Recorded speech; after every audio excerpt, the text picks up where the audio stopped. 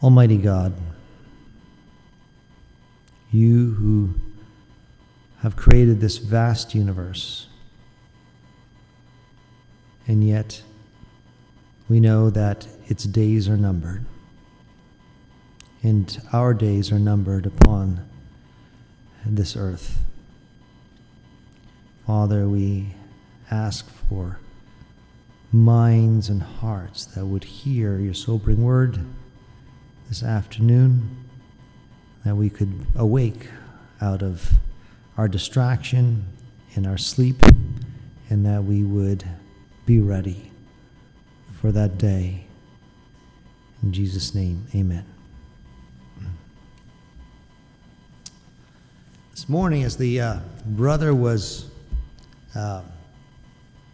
meditating on Cain, but he mentioned that in that character, he understood why even the threat being on the brink of global nuclear war may not be enough to really cause someone to take serious stock of their spiritual state and where they are with God. I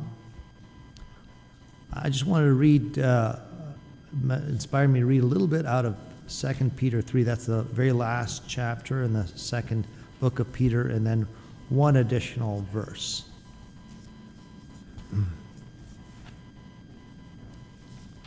So 2 Peter for John.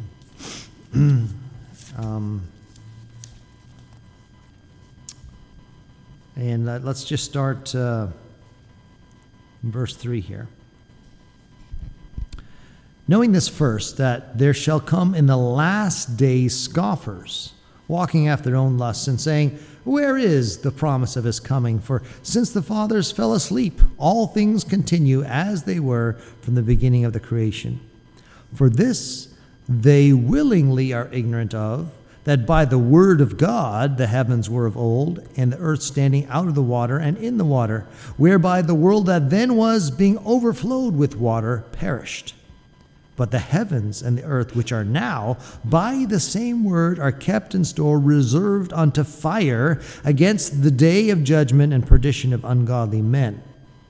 But, beloved, be not ignorant of this one thing, that one day is with the Lord as 1,000 years, and 1,000 years as one day. The Lord is not slack concerning his promise, as some men count slackness, but is long-suffering to usward, not willing that any should perish, but that all should come to repentance.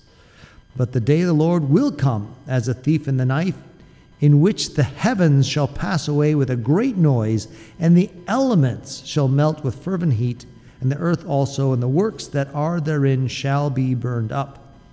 Seeing then that all these things shall be dissolved, what manner of persons ought ye to be in all holy conversation and godliness, looking for and hasting unto the coming of the day of God, wherein the heavens being on fire shall be dissolved, and the elements shall melt with fervent heat. And just turning back a few pages, read with me the very last verse of the book of James. James 5, verse 20. Let him know that he which converteth the sinner from the error of his way shall save a soul from death, and shall hide a multitude of sins.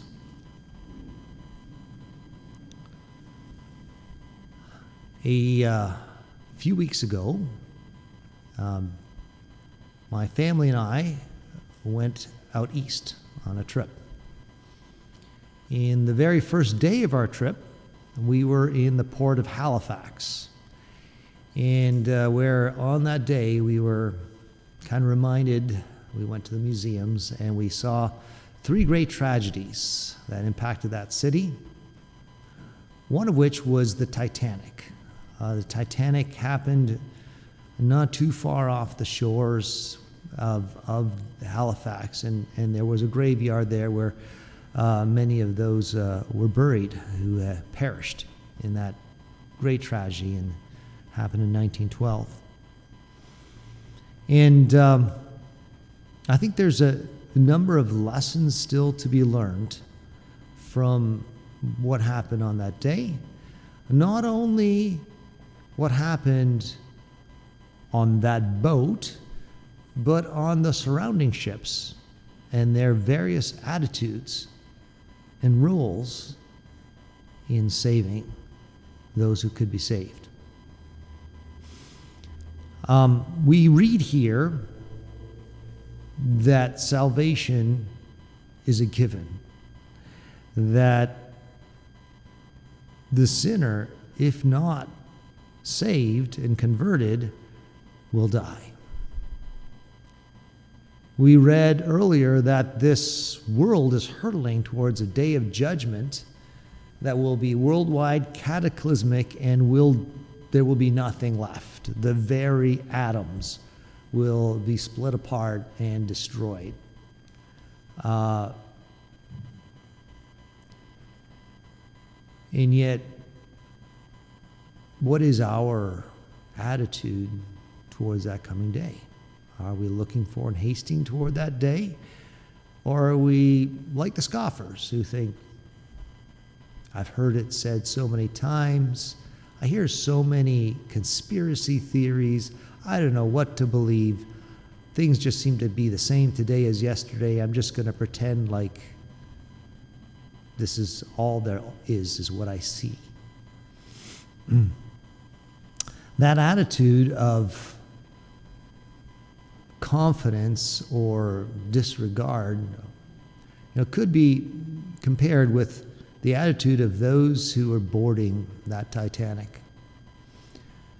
I heard it say that one woman boarding the Titanic asked the steward or whoever it was that was welcoming him, is it true what they say that this ship is unsinkable? And the staff member, the crew member, responded by saying, lady or ma'am, even God himself could not sink the ship.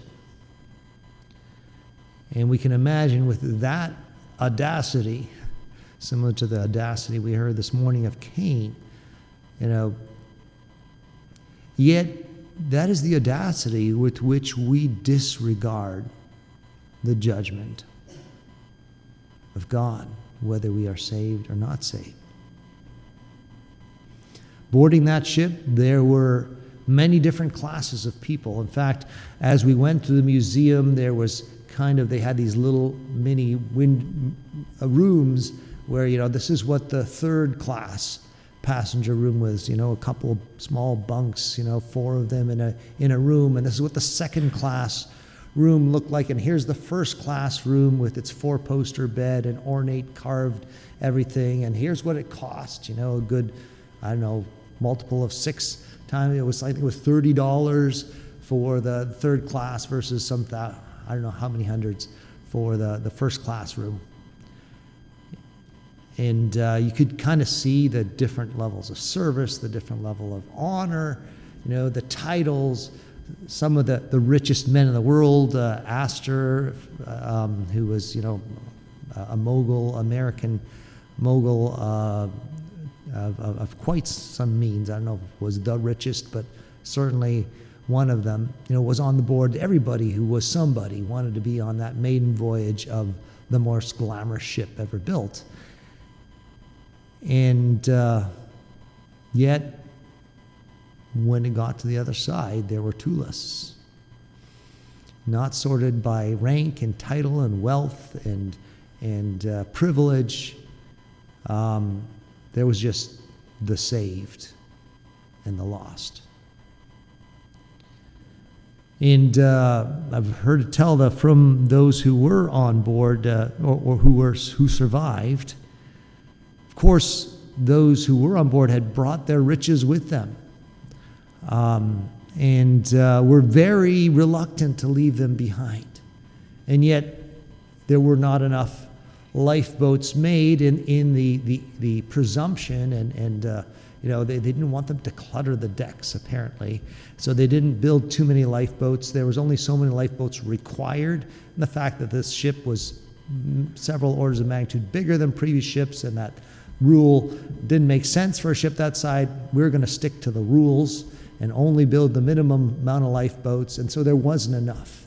And so these lifeboats were filled to capacity in the freezing, ice-filled waters off the coast there of Newfoundland, and yet people wanted to bring their stuff in, and the very oarsmen had to smack the hands of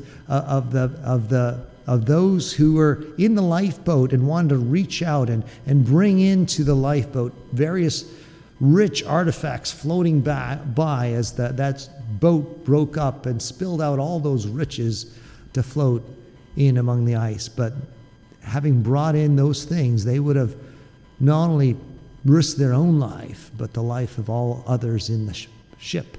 They had to leave it behind.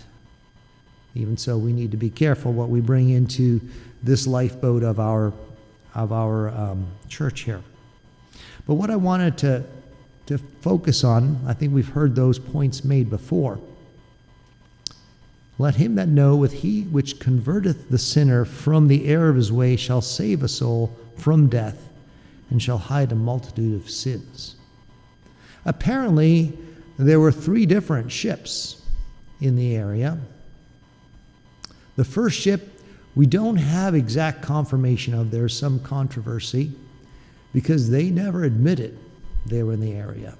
It was called the Samson. I think it was out of Finland.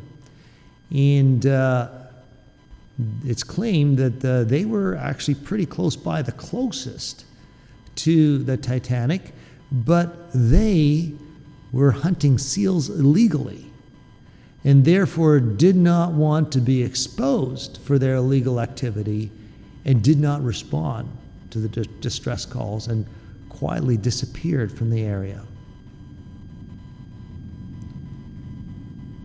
How many of us Christians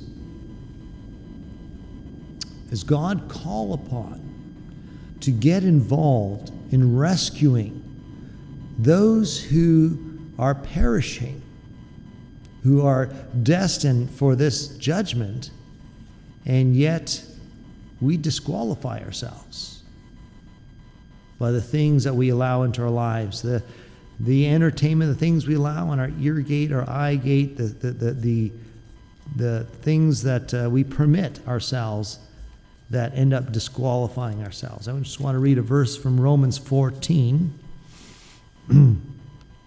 the second last verse, 22. Happy is he that condemneth not himself in that thing which he alloweth. There is danger that we disqualify ourselves. The things that we allow end up sidelining us in this it's not trying to come with a word that, this is not just life and death. This is eternal life and death of people around us. And yet the small things that we think, nobody will know, end up costing us the opportunity to participate and to save a soul from death and hide a multitude of sins. There was another boat in the area, the Californian. We know it was there. It's all in the logs. It came out in detail through the many trials and court sessions thereafter. See, the Californian reached the ice fields first. And a couple hours earlier, at 10:20, had sent out a wireless. That was the only kind of electronic communication they had in the day.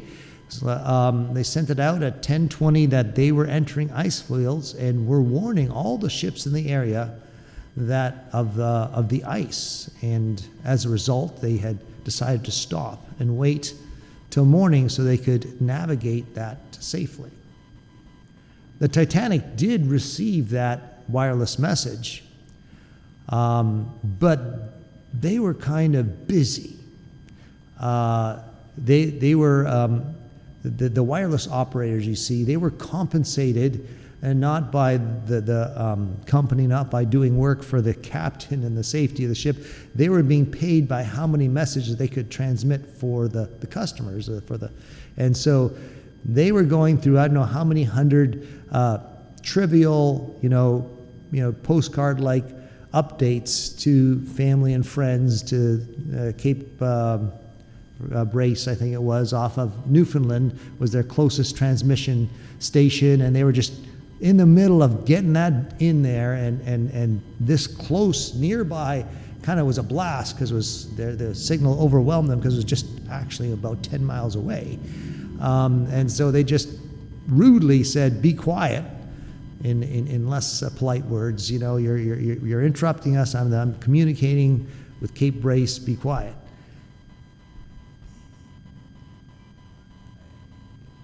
You and I sometimes might also feel like we're trying to communicate the truth to people, and it's unwelcome. We might even provoke a very negative response. We heard this morning from Brother Doug share there at the conclusion about how we can expect that. Because people's works are unrighteous, they will hate us. Also, you can imagine the corollary of someone who's just so busy going through their social media feed. "Don't interrupt me now with concerns of my soul's salvation. I'm busy." Right? But that's the level of triviality that caused the Titanic to miss the fact that they were heading for an iceberg. So, on the side of those who might be receiving those messages of warnings, I ask you to consider that. And on the part of those who might be transmitting those messages, I would ask you not to do what the Californian did. He said, "We tried. We sent out the message. The wireless operator, decided to go to bed for the night. And it was an hour later that the Titanic hit ice. And those 16 watertight compartments that made it unsinkable, even if 4 of those watertight compartments filled with water, this ship was designed not to sink, yet 5 were filled. And that was too much. And but there was, as at midnight, the Titanic finally recognizes its doom, recognizes that all that engineering of this massive, largest ship ever built was not going to save it from its doom, was frantically sending out those messages for help. But the Californian, whose lights they could clearly see 10 miles away, did not hear them. The captain was still on board the ship of the Californian and saw the lights of a rather large steamer some distance away. It says, "Oh, let's try to, don't bother waking up the wireless operator, just send some Morse code signals by lantern." But the Titanic didn't respond. Don't know if they were not seen. There is some sort of effect of icy water that distorts the light, and whether that was to blame or what, but no message was sent or received as they watched and said, that ship looks funny. It looks like it's like at an angle, or the lights are not usual, and oh look, it's even shooting out flares. But those don't look like distress signals. They're only the color white. They can't be right. No, I don't think we need to really do anything. We'll just wait. Sometimes we think we've done our part. We've sent out our message. It wasn't well received. Sometimes the message we're sending are in unclear ways, and And maybe there's hurt feelings. Maybe there's even a sense of, well, why should I bother with someone who thinks they're more important than me, that someone who thinks someone who's been critical, someone who's been harsh with me, someone who, thinks they're better. But that's not how the world saw the attitudes of Captain Lord of the Californian, who was in a position, some would say, to have rescued many, if not all, of those on the Titanic, and just watched. I pray that when I'm called to account for my role in converting the sinner from his way, error's way, and saving a soul from death, that I'm not in the category of the Californian where I make excuses, where I interpret the obvious signs of distress in ways that, well, I don't think they really need me to intervene. There must be a more convenient time. I'll wait till morning to find out what's going on. I'll wait till the wireless operator actually wakes up. No need to disrupt the sleep. I pray that I would not be the Christian who makes excuses instead of getting involved. The third ship that was involved that night was the Carpathian. The Carpathian was some 58 miles to the south.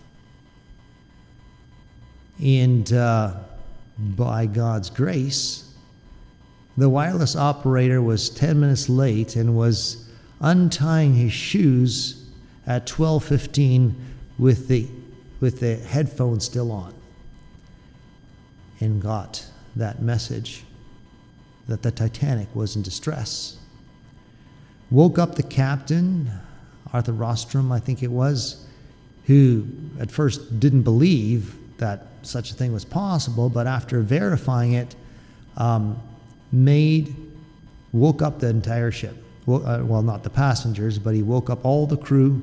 He got all the stoking men to stoke those engines to full power and to go full speed. In fact, he shut off the heat to all the passengers and everything. All steam was to go, not for comfort, but everything was going to go into the speed and power of that ship, because he figured it would take him approximately 4 hours to get those 58 miles to the scene of the crisis. And they started preparing all the dining rooms, the 3 dining rooms with doctors, and ready to take in those who had wounded. They got the windows ready to sling in those who had infants and children. They got the lifeboats ready to throw overside. They were prepared. Everyone, the meals and hot soup was being prepared. Everything was ready. He was efficient, and he was plowing through those waters at 14 knots, well above the capacity of that boat. And remember, these are the waters that just sank the Titanic. These waters are full of ice. And it is dark, and they are seeing by starlight alone what might possibly send them to their own tragedy.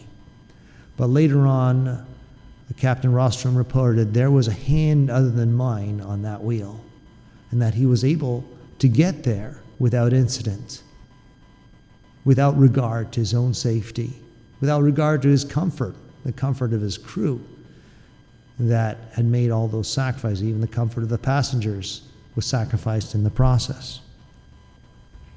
And they arrived at 4:30 and were able, by 8:30, the last person was rescued. We can see there's a different attitude of one who's willing to make sacrifices and take risks and recognizes the dire need, and for the dire need of those perishing in those icy waters, is willing to do all. The Californian did wake up at I believe it was around 4:30, they woke up the wireless operator, found out that, the Titanic had actually been sending distress calls and was sinking. And yet they quietly tried to make progress with their own ice field, and then don't know whether they felt guilty. They did end up turning around. They did end up coming to the scene at 8:30 in the morning after the last survivor had been picked up. And they were there to pick through the wreckage and make sure that there was no other survivors, but it was too late.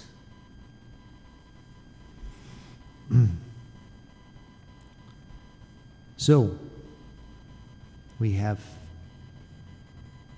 3 different options that we can relate to.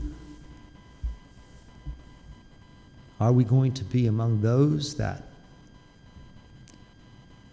disqualify ourselves by our choices? Are we going to be among those that make excuses because we don't want the inconvenience, or maybe allow hurt feelings or jealousy or the past to interfere with our getting involved with saving the sinner from his way? Or we'll be like the Carpathian who makes all speed and all sacrifice to save as many as we can. Dear friend, can you imagine yourself hearing that scrape, that screech of ice against metal?